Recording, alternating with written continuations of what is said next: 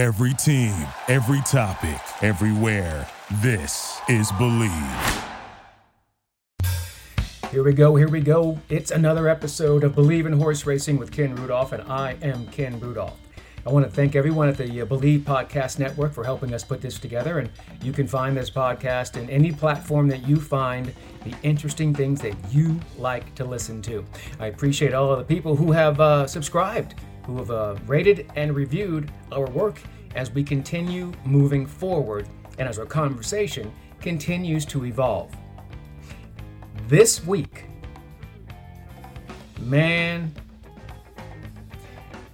this week was crazy. Let's set it up. Let's just get right into it. Racism, and horse racing.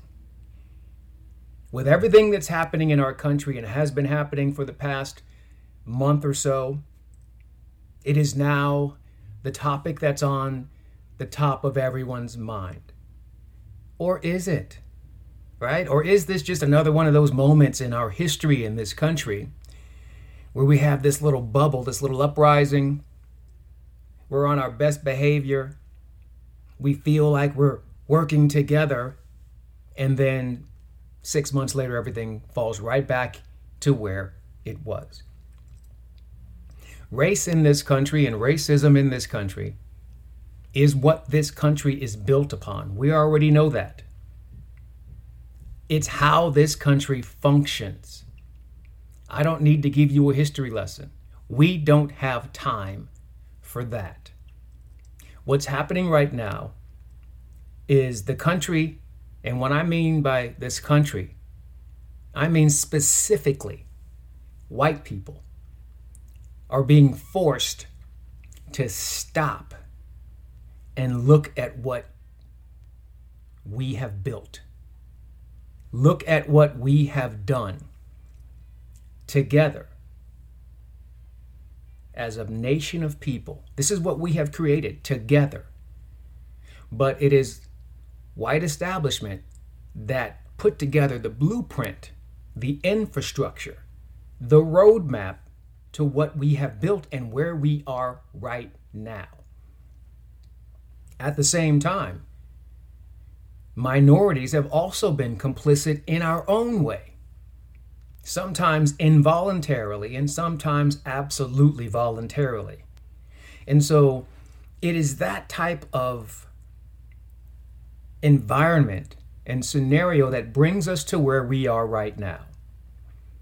So I'm going to start with why I, Ken Rudolph, am so aggressive about the push for equality and inclusion, not just in our entire world, but in this industry that we all work in, horse racing.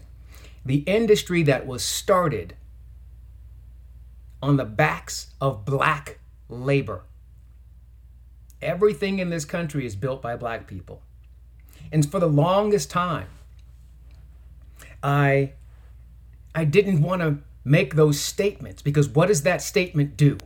That statement makes every single white person on the planet close up. Not me. Okay, maybe not you as an individual, but definitely people who look like you set up the system to benefit people who look like you. And if you never said anything, you're complicit.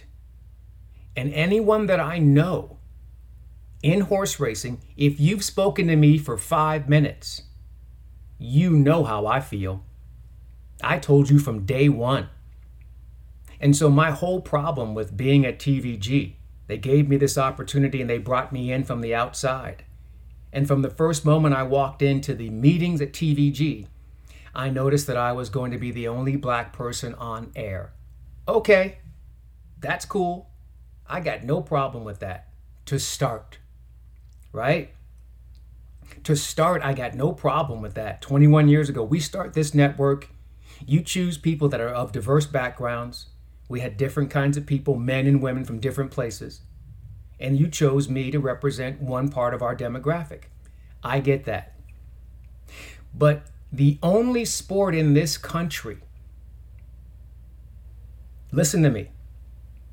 The only sport in this country that was started off the backs of black labor is horse racing. The only sport in this country where the first stars were black men. And those men were run out of this country. Think about this. Isaac Murphy is one of the greatest jockeys ever. And there was a point where when he was riding, he would look over and see slaves, black men who looked like him in a pen. And their future was determined and dictated by whatever he did on the back of that horse. Think about how that messes with you as a black man. Think about that. So I looked around at that room and I said, okay, that's fine. Because I had gone to the track and I saw so many different people. And a lot of them were black. And I had done my research and I was like, well, black people started this. So I should stay here to show black people that, hey, this is a place for us. So that's what I set out to do the first 12 years. Now think about this still. I'm still the only black man. This is 12 years. And I'm the only black man doing this. All right. And then somebody will say to me, oh, well, don't forget about Brian Cox. I'm like, yes. At the end of the day, Brian Cox was another black man doing racing with me. But Brian Cox was a successful professional athlete who had owned horses with some friends at the track in Miami. He was a Super Bowl champion and an all-pro. So he does not need to be there. He's there because he wants to have fun. That's not the same as giving an opportunity to just another horse player out there who just happens to be black. And I know that there are people that your number one thing will be, well, why should we do that? Shouldn't the best person get the job? Yes, they should. But that's not how it works. And you know it. And so anyone who says that to me, that shows me that not only are you hiding behind this assumed Jim Crow law granted privilege, you want that. You want that. You want to always feel and appear as though you are always given the benefit of the doubt as a white person and always given the first shot at an opportunity. Meanwhile, in this sport that you're saying, well, the best person should get the job, everyone getting the jobs are related to other people. Nepotism. Now think about this. If a sport that is so great in this country is started by black people, black men, why did racing go to such great lengths to erase all of that? Sure, the name of the trophy for the outstanding jockey every year is the Isaac Murphy Award. Yeah. But when you're giving that award out, you don't talk about all of the things that Isaac Murphy went through. When you go to any track in this country, they do not show you that history. It's all been erased, or should I say, whitewashed. And so doing that is an obvious way to remove the painful part of this sport's history. And that pain is felt by black people. Now, understand me, there are other minority races within the horse racing world that may also feel slighted. But there is no one that has the history in this country that black people do. I didn't say people of color, because that's different. Black people are specific. There is no other group of people where they wrote laws specifically to deny you your rights, your freedom, and your services. Only black people. It's the only group. Now, people will come along and say things that are distorted throughout history. Irish people will say, well, Irish immigrants were slaves too. No, you weren't. You were indentured servants. That is different. Indentured servitude was a pathway to citizenship. It wasn't pleasant. It was horrible. But at the end of that, you knew you were going to be granted citizenship in this country, the land of the free. But black people were put into slavery.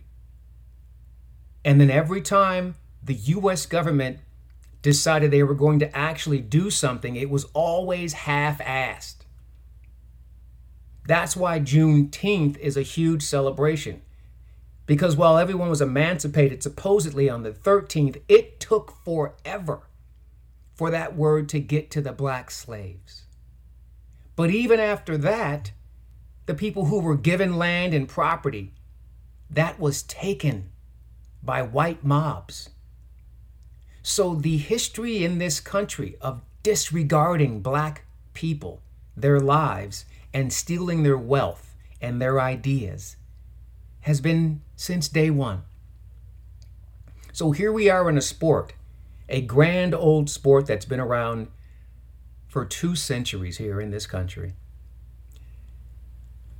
And we have absolutely no representation of the diversity that started this whole thing. So 12 years into TV, I'm still the only black man that the industry of all powerful old white men have decided they're going to give a chance to. Okay, that's great. But here comes the lack of equality. Because anything that I say that upsets an old white man comes back to me, and my boss calls me in and say, hey, cool it on that. So we all have freedom of speech in this country. We supposedly have equality. But if I, as a black man, an oppressed individual, say anything that might make you, as the powerful white man, uncomfortable, I am the one who is silenced. And I don't even say anything offensive. Let's go back. There was a devastating earthquake in Haiti. And every single corporation in America gave money to Haiti earthquake relief. Every industry, every corporation, except for one. Horse racing. The one that probably employs more individuals of Haitian descent or immigrants who came from Haiti than any other industry in this country. Jamaicans and Haitians are incredibly devoted to horses, and they're really smart. So all I did, we didn't have Twitter back then. We had a mandated chat room, a TVG horse player chat room where we had to go and be a part of that and participate. It was mandated by the corporate office. So I'm like, okay. And so we go there, and every minute of every day we are harassed and insulted. Fine. We have to take that, they say.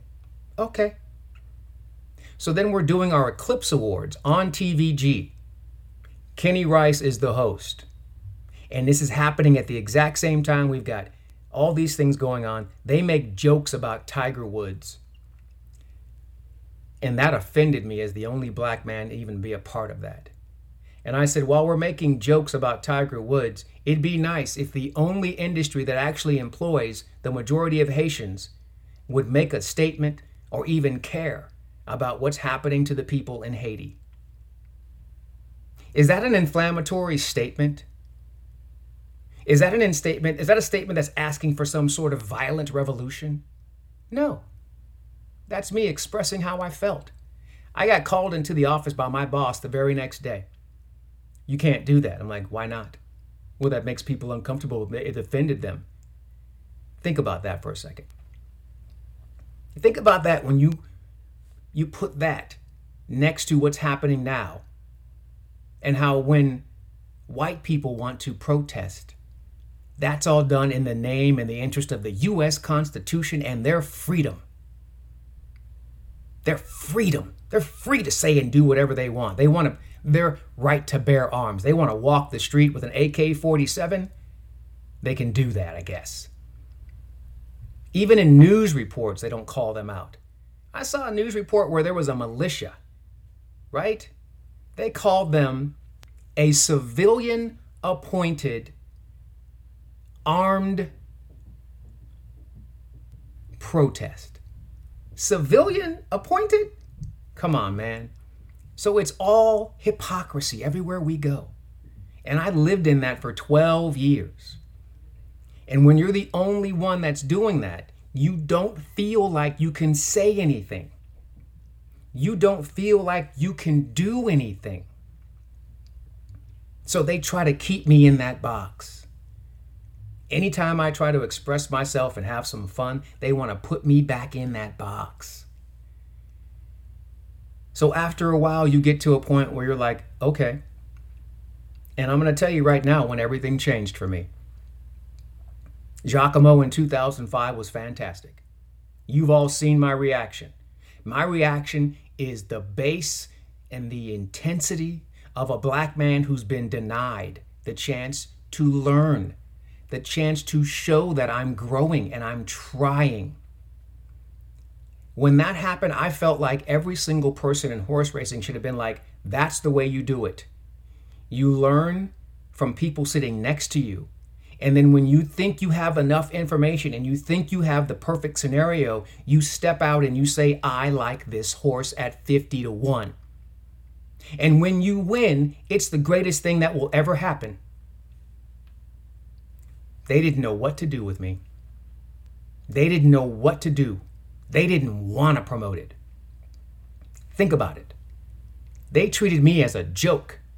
They didn't start promoting that Giacomo thing until I left. When I left in 2011, all of a sudden, now they're running the Giacomo thing every year to get people to sign up. But when I was there, they did not know what to do with me, and that's because of the management at that time. The management at that time at TVG was absolutely racist. I have told them to their faces. That management is not there anymore. This is how I live my life. I stand up and I say to you, that's not right. So after Giacomo, the very next year, my father died. And I realized I was not being the man that he raised me to be. I wasn't standing up. I wasn't extending my hand to my brother. And that's important. Because when you're the only one that's doing something, you can't sit there and act like you're a unicorn and you're special. The only thing that's special is the opportunity that you've been granted. Because I really thought that I was special.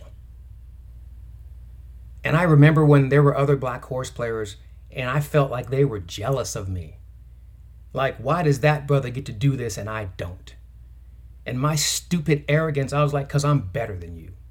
And that's crap, because I'm not. I'm not better than any black person. I'm better than everybody. White, black, Mexican, Japanese, I'm better than all of you. That's the way I look at it. Because of the way that I live my life and what I stand for. So after my father passed, I was like, I'm not going to bow down to any of this anymore. The only man I'm afraid of is gone. So I'm like, all right. And so I start trying to open up some more. Try to talk to people more. And then a couple years after that, for someone who asked me, hey, won't you show me any examples of racism in horse racing? This is the beautiful thing that white people do when you mention this. They want to confuse you, right? So they say, hey, give me an example. How insulting is that? You know the history of our country. You know everything that happens. And you're going to ask me to give you examples. That's a stalling tactic, and that's used to undermine everything we're doing. Because if I give you one example, guess what you're going to say? You're going to say that's one example. And then you're going to ask me for another one. It's a slippery slope and a rabbit hole that I don't want to get into. But the amazing thing about what happens in horse racing is that they can be racist and they have never been called on it. One of the most racist things I've ever seen is the fact that any owner of thoroughbreds can put the Confederate flag on the back of their jockey silks. There has never been a moment where I was more upset with horse racing, where I felt bad for a jockey, than when I saw Kerwin John riding a horse into the winner's circle for Jeff Mullins, and the owner was Mr. Robinson, and he had Confederate flag on the silks. And I knew that that brother, being from St. Croix, Virgin Islands, didn't know what that meant here in America.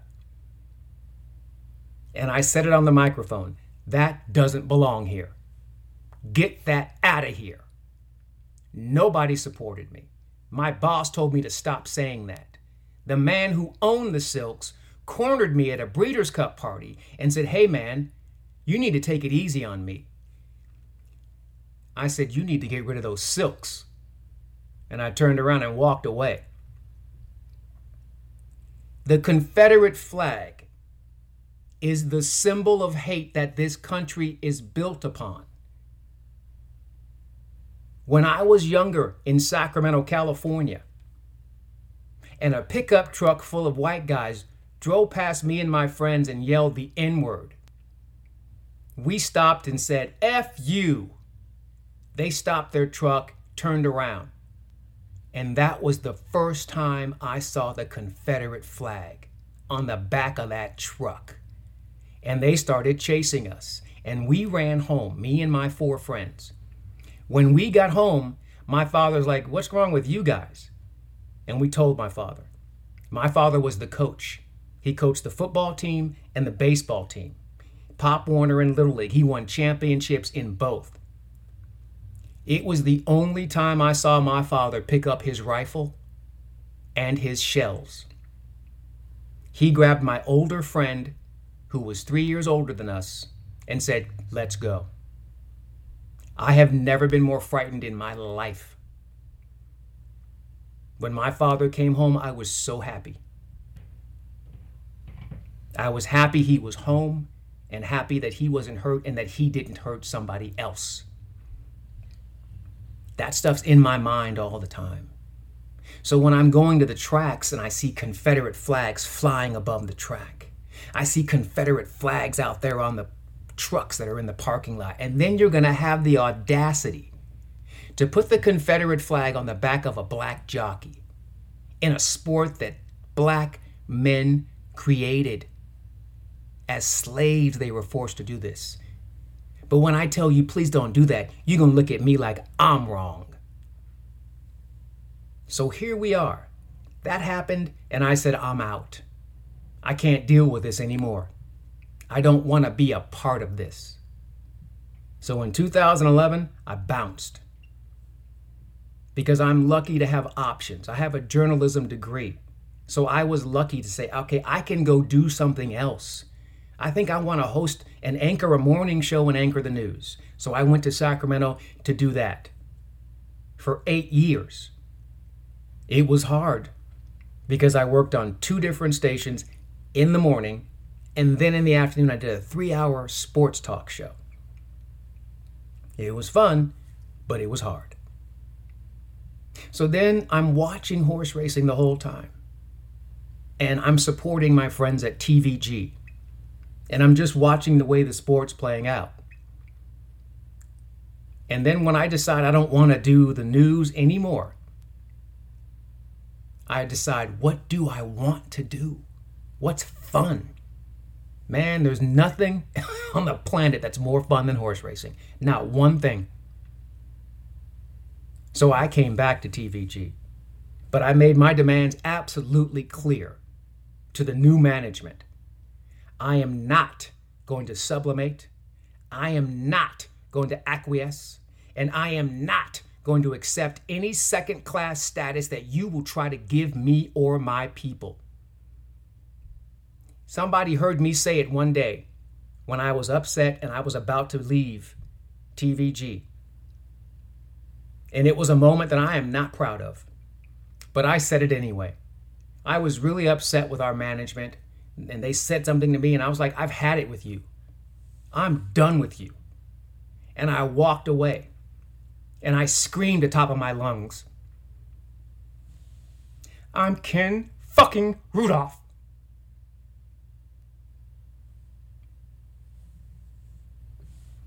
I won't let you take away my integrity. I won't let you take away my identity. I am a strong black man.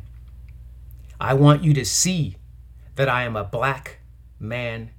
Acknowledge that my journey might be different than yours and act accordingly. Don't talk to me about things being equal. They're not. If they were equal, I would not be the only black man doing this on television.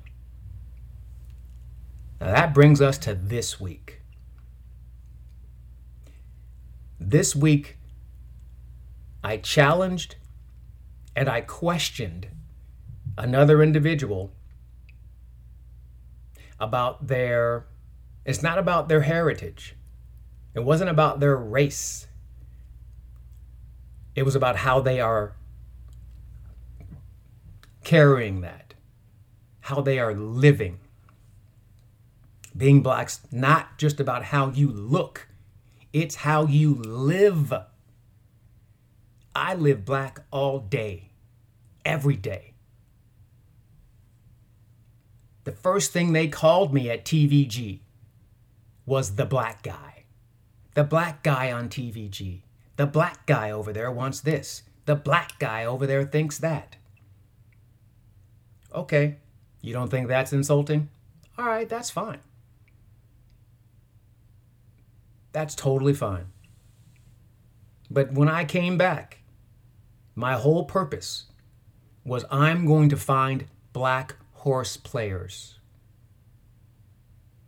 Because when I came here and started at TVG, and the first time I went to Aqueduct, man, those Jamaicans were all over me, and they were relentless, unrelenting, challenging my manhood, my blackness, my intellect, whether I wanted to even be here and do this, and whether I could. And that didn't even offend me, because I've grown up with black people challenging each other on how we go about achieving freedom, equality, justice. If you don't think that black people in the black community challenge each other on a daily basis, you are crazy and wrong. We put more pressure on ourselves and each other than the white establishment could ever do. That's how I was raised. My father's like, you need to be better, and I'm going to put you through the fire so that when you get out of my house, you're ready to face all that nonsense out there. When I left my father's house, I went straight to the U.S. Army, and that was easier. You hear me? That was easier in the U.S. Army than it was growing up with my military father. But that made me ready for everything that you might try to throw at me. You can't stop me, because I know who I am. I'm a black man. I represent all day long. There is no scenario in which I will let anyone make a statement or a comment or any kind of a joke about a minority, especially a black individual, and I'm just going to sit there and let it go. Not going to happen. It's about how you carry yourself. So if you're in this industry, this is an industry where everybody handicaps. You know how many smart handicappers there are? You know how many great horse players there are? It's not the 16 people that you see on TV. Man, there are so many incredible people, black, white, Asian, Mexican, women. It doesn't matter. There are kids that can handicap. But yet when you turn on the television, all you see are the same people. So my thing has always been, if you're telling me that you can find, and I love these people, but understand what I'm saying. If you're telling me you can find a Todd Schrupp and a Matt Carruthers, these are guys that aren't born into the sport. They went to the track and never left. They figured it out. So you're telling me that you can't find black people that have done the same thing just in the name of diversity. Just so you say, yes, we want you all. But you say that, but you don't want us all.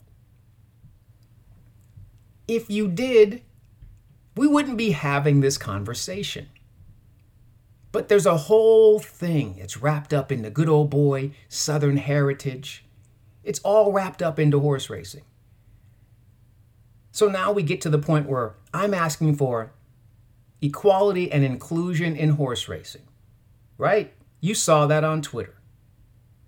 Everybody went crazy, a lot of them for the wrong reason, but a lot of people understood me and they supported me. And I appreciate that. I don't give you any extra credit because that's what you're supposed to do, because what I'm talking about is right.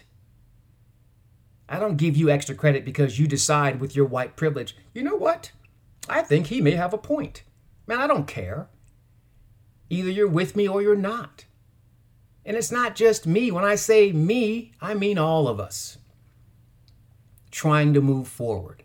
So you want to talk about a movement, right? So here we are trying to make this change in horse racing, and everybody's coming with the same stuff. Oh, well, let's come up with a scholarship plan or a program, or maybe they should all be in the University of Arizona track management program. Really? Okay. Tell me how many people who work at the tracks right now in managerial positions went to that school and went through that program. Maybe a handful. When I started in horse racing and I went to these little tracks and I saw these, man, come on, these scrubby, scrappy looking people. I'm like, you didn't even clean your pants today, and here you are, track management. You've got stuff all over your tie and all over your face, and you're in charge of the track. So I'm like, okay, I know plenty of black people and Mexican people that could do that. How come they don't work here? But you'll say, oh, you're all welcome. Do you know what welcome means? Welcome doesn't just mean you open the door. Welcome is something that is intentional. A welcome has a couple of different definitions, right? Welcome is a manner of greeting someone or making someone welcome, right? Receiving them.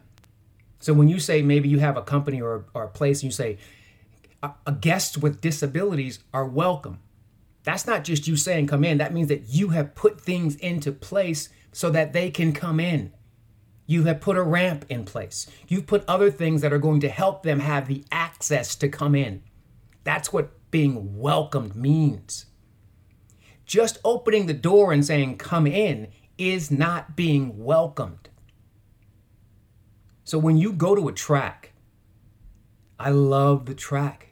It is a microcosm of society in every single way. When you come in there, that first level, the grandstand, that's your people. Those are your people. Those are the best handicappers you are ever going to find. And they're different people from all different walks of life.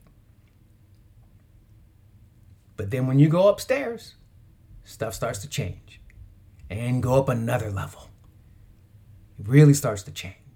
And then when you get to the top level of a track, the only black people you will see are serving food. How is that still happening? Man, it's 2020. What are y'all doing? So we're at this stage now where everyone is, okay, how do we get diversity and inclusion in racing? I don't know. That's not my job. That's not my area. And just because I ask for it doesn't mean I have to be the person with the plan. I'm not here for that. I'm here to express exactly how I feel, how I believe a lot of people who look like me feel. And my actionable, the thing that I'm trying to do, my actionable item is only the thing that I can do. And what I can do is extend my hand to other black horse players and try to bring them in. So when I started this podcast 9 episodes ago, my whole goal was to say, okay, I'm going to have guests because I like a lot of people. I love a lot of people, different people from different walks of life. I want to talk to them. But at the end of my show, I have Long Shot Lounge. And my whole goal was, I know that there are black horse players out there that can do this. So I found them and I brought them in. And what they did for me is offer me brotherhood. Brotherhood is so you don't feel alone. And so it's different than the brotherhood that I have with Matt Carruthers. That's my brother from another mother. That dude is awesome to me. He loves me, I love him. But that's different. It is different than the brotherhood that I now have with guys like Barry Spears and Leon Gordon Camps and Christopher Higgins. That's a different brotherhood. Those are men that deal with the exact same thing that I deal with every day. But they have an edge on me. Those men have more experience in horse racing than I do. And so I love talking to them about handicapping. But they also make me feel like I'm somewhere I belong. For 12 years, every time we went on the road at TVG, I am the only one. For 12 years. Anytime we went to Kentucky, what am I going to do, man? After 4 years, I stopped going out. I just went back to my hotel room, ordered room service, did my workout, handicapped for the next day. It's a really lonely experience. So here I come back after being gone for 8 years, and I see that there's another individual of color who's doing racing on TV. And as I watched this person my first time, I'm like, that cat knows what he's talking about. He's a good handicapper. And I'm like, that's awesome. But when you're in this position, and so this person started and I was gone. So this person is the only one until I came back. You have to. Sorry, I won't say have to, because that's when people get all upset. I believe that you should try hard to make sure you're not the only one. How can you be happy as the only one? How can you be happy as a unicorn in a game that you know your people started? That you know there are people out there that can do this job. And so what the system does is it teaches black people that there's only room for one of you. And so when you are chosen and you are brought in, it's like, you're like, well, I don't want to lose my spot because they can only have one of us. Because they've set up an entire environment where if there's more than one of us, I'm not kidding you, they think that we're going to buddy up and conspire against them. Or we're going to have a brotherhood understanding and appreciation and connection that is deeper than anything they could possibly imagine. And that's threatening.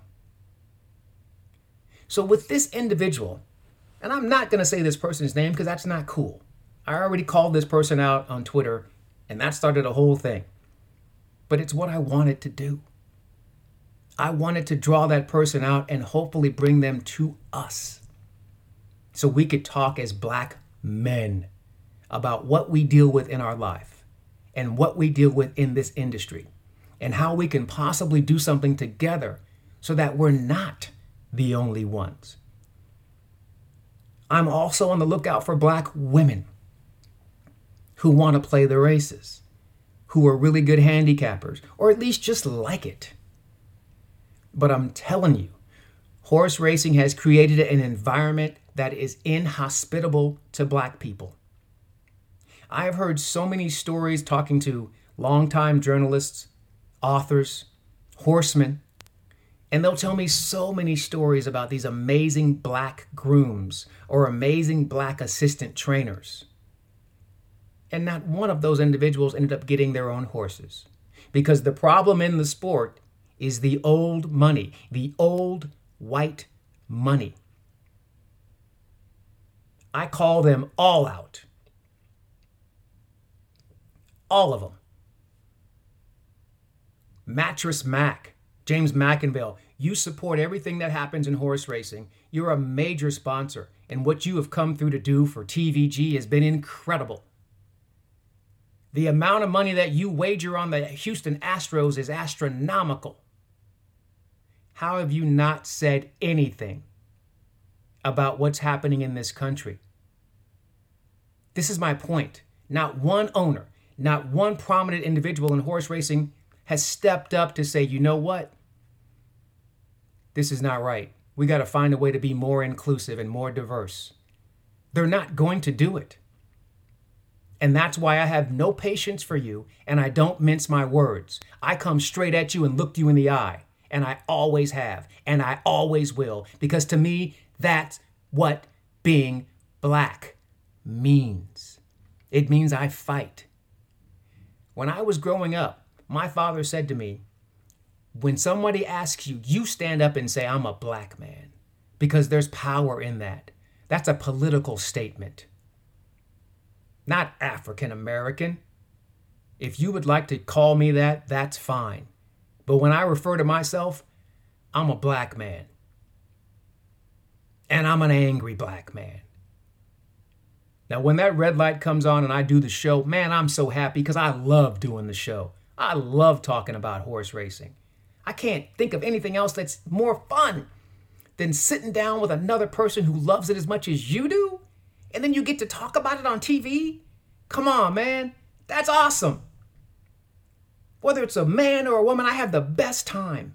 And you can feel that because I love it, because I learn every single time I sit down with my partners. I learn. And then when I get off that set and I see the world, I get angry again. I go and I see every other inner track show. Every other track has their own show in the country. And in every city, you're telling me there's no black people that would want to be a part of that. Come on, man. So my actionable item is I extend my hand to black people and I bring them into this circle. I don't care about scholarship programs. I don't care about whatever initiative you want to put forth from the NTRA or from the Breeders' Cup. I don't care. If you want to do that, great. What I want to do is confront you, each individual. If you're with us and you think that things should be better for all people, scratch that. If you think things should be better for black people, then come on with me and say yes. But don't tell me how to do it. Don't tell me how to feel, and don't ask me questions about it. Just listen to me and every other black person that you encounter. Just listen. Even when black people express certain things, that individual had a conversation. The individual that I mentioned, that's the other black person that does horse racing television. That person decided to go and defend their blackness. Okay. All right. If that's what you think you needed to do. Because, yeah, your purpose as a black man was questioned. Absolutely. Your intent as a black man was questioned.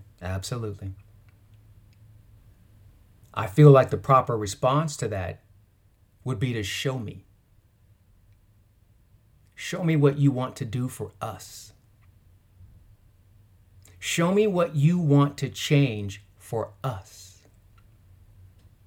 But that person doesn't have any brotherhood. That person doesn't want to be in the brotherhood. Okay. This is freedom and equality. That person doesn't have to. And that's okay with me. Because that's what I'm fighting for. Be you. Do what you want. I don't care. I just want us to find a way to be equal. And what I mean by being equal is this. I don't want a job. I don't want you to automatically go and hire a bunch of black people as a quota. That's ridiculous.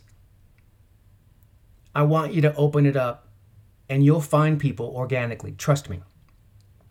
But you got to make the place a hospitable place that people want to come into. That black people want to stay there. And they feel respected and protected. Because as y'all know, the track, it can get pretty crazy. And so the equality for me means this. If you don't like me, fine. I don't like you. Now what? See, in the past, if I didn't like you, there was always a threat that that white person could come and do something to me or tell somebody something, and now I'm out of a job. But you cannot like me, and it's not a problem for you. So what I want is the equality of this. You can dislike me, I can dislike you, and we both get to go home at the end of the day. And as long as I don't threaten you and you don't threaten me and there's no physical contact, we're both fine. That's freedom. That's equality. I don't like a lot of you. I love the majority of you. But a lot of you I don't like. Because I know you don't respect and appreciate me and people who look like me. I guarantee you, I found 4 brothers who can handicap everybody I've ever met under the table, and they're black men. They will crush you. I have met some individuals from Jamaica that taught me more about racing in a 30-minute conversation than I learned in 12 years. They know this stuff, but you would never know it by what we show on the air. When I came back to TVG, I told management, this is ridiculous that you didn't even try to continue with diversity when I left. It's insulting. Now I'm back and you want to check off the boxes with me. No. Go get some more. It's not hard. It's all on you, horse racing. And even more importantly, it's on you, the patrons and the customers. You spend so much time complaining about takeout, complaining about jockeys, complaining about trainers who you think might be cheating and juicing. That stuff's valid. It's super valid.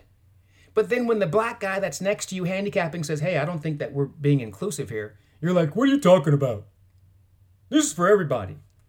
I just want you to listen. You can't possibly know what our experience is. So just shut up and listen. That's all. But like I said on Twitter, this country was built for white people. So you have a privilege and an arrogance that makes you think that you can say something about everything. When the one thing you should never be talking about is how black people are treated in this country. You have nothing to add. Not one thing. Even if you are quote unquote on our side, you still have zero reason to speak. And don't take this as me telling you what to do. Don't take this as this black man is telling you what to do.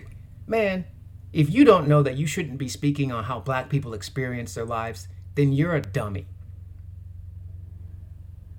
And what upset me about what happened on Twitter, I don't care if that other black man was upset with me. He can come to me. What bothered me the most is that it was other white men who brought it to his attention, not because they care about him, but because they wanted to see us get into it. Or more importantly, they wanted to see me get it. And that black man fell for that. He fell for that. And then he went on his show with another white man to talk about us. And I spoke to him, but I said, look, if you're going to talk about race, it should be a bunch of people with you that are black so they can all share their perspective so that the people who are white who are listening maybe will say, oh, I didn't know that. But he sat there and let that white man frame the narrative for him. Why? Because he's not strong enough. I'm strong. I call myself untouchable. And what I mean by that is they can fire me tomorrow. I don't care. I can get a job elsewhere doing other things. I have immense confidence in my abilities and my strength as an individual to overcome anything and just keep it moving. So when I came back to horse racing, this is my whole mentality. I'm coming to assert myself. I'm not the greatest handicapper, and I don't care to be. I understand the game and I have a great time. What I'm trying to do is give you this feeling, this amazing, exhilarating, exciting feeling of figuring out this puzzle. It's a great, great pursuit. And I just want everyone to enjoy it. But it's hard to enjoy when you're treated like a second-class citizen or that you are invisible. That's where we are right now. People have reached out to me in a backhanded manner to talk about race in racing. I'm offended by that. I'm like, why wouldn't you come to me first? With all due respect, there's only one of me. Even if you don't like me, there's still only one of me, and you have to acknowledge that I was the only one. I was the first one you gave a chance to. So I wonder what my experience was. But no. All the white riders went to the things that were easy for them. And I don't like that either, because they get to shape and frame the narrative of everything that happens. That's not fair. It's not accurate. It's not honest. And I'm not saying that white people can't report on it. That's not what I'm saying. Although I'm positive 3 jokers on Twitter will say that to me. That's fine. Because I don't care about what any of you say. If you want to engage with me, that's awesome. Because I'll talk. If you've met me at the track, you know I'm nice. I love people. I just want to talk to you and hang out with you. But if you say something to me that's offensive, I got to find a way to deal with that. An older white lady came to me one day at Hollywood Park. And listen to this. I just love you on the air. You're so nice. Thank you, ma'am. I really appreciate that. And the thing that's really impressive is you are so well spoken. I said, yeah, well, public schools, every once in a while they get it right. Now, a lot of you don't understand how insulting that is. It's insulting because that white lady knows that black people were denied the access to education. And she also knows there are other factors that take place within our community that sometimes make it difficult for us to focus on learning or even to have the access to learn. She knows that because she knows the country that she is in. She knows the system that was set up to benefit her. She's not stupid. She knows. That's why she says, I'm so impressed that you're well-spoken, because they know. All of these things you've all known. This is the moment of reckoning, not only in the country, because what happens to a George Floyd only happens because the mentality and the ideas of the rest of the white world are let go. They're allowed to fester. Nobody ever looks at their white friend and says, hey, That's not cool. Even if you have a boardroom of 12 white men, how do you not stop and say, okay, wait a second. Are we thinking about everyone? It's called privilege. And you have it. I don't want your privilege. I just want to be equal and free. And I want to be able to live my life the same way you live yours. Where I can say and do what I want, and as long as I'm not making inflammatory, threatening comments or threats or touching people, I'm good to go. But that's not what we have. That's what I'm looking for. You can come at me all you want to. You'll never be able to stop me. Even if I leave horse racing, I still get to be Ken fucking Rudolph everywhere I go. Horse racing, fans of horse racing, the owners in horse racing who hide, step up, stand up, do something.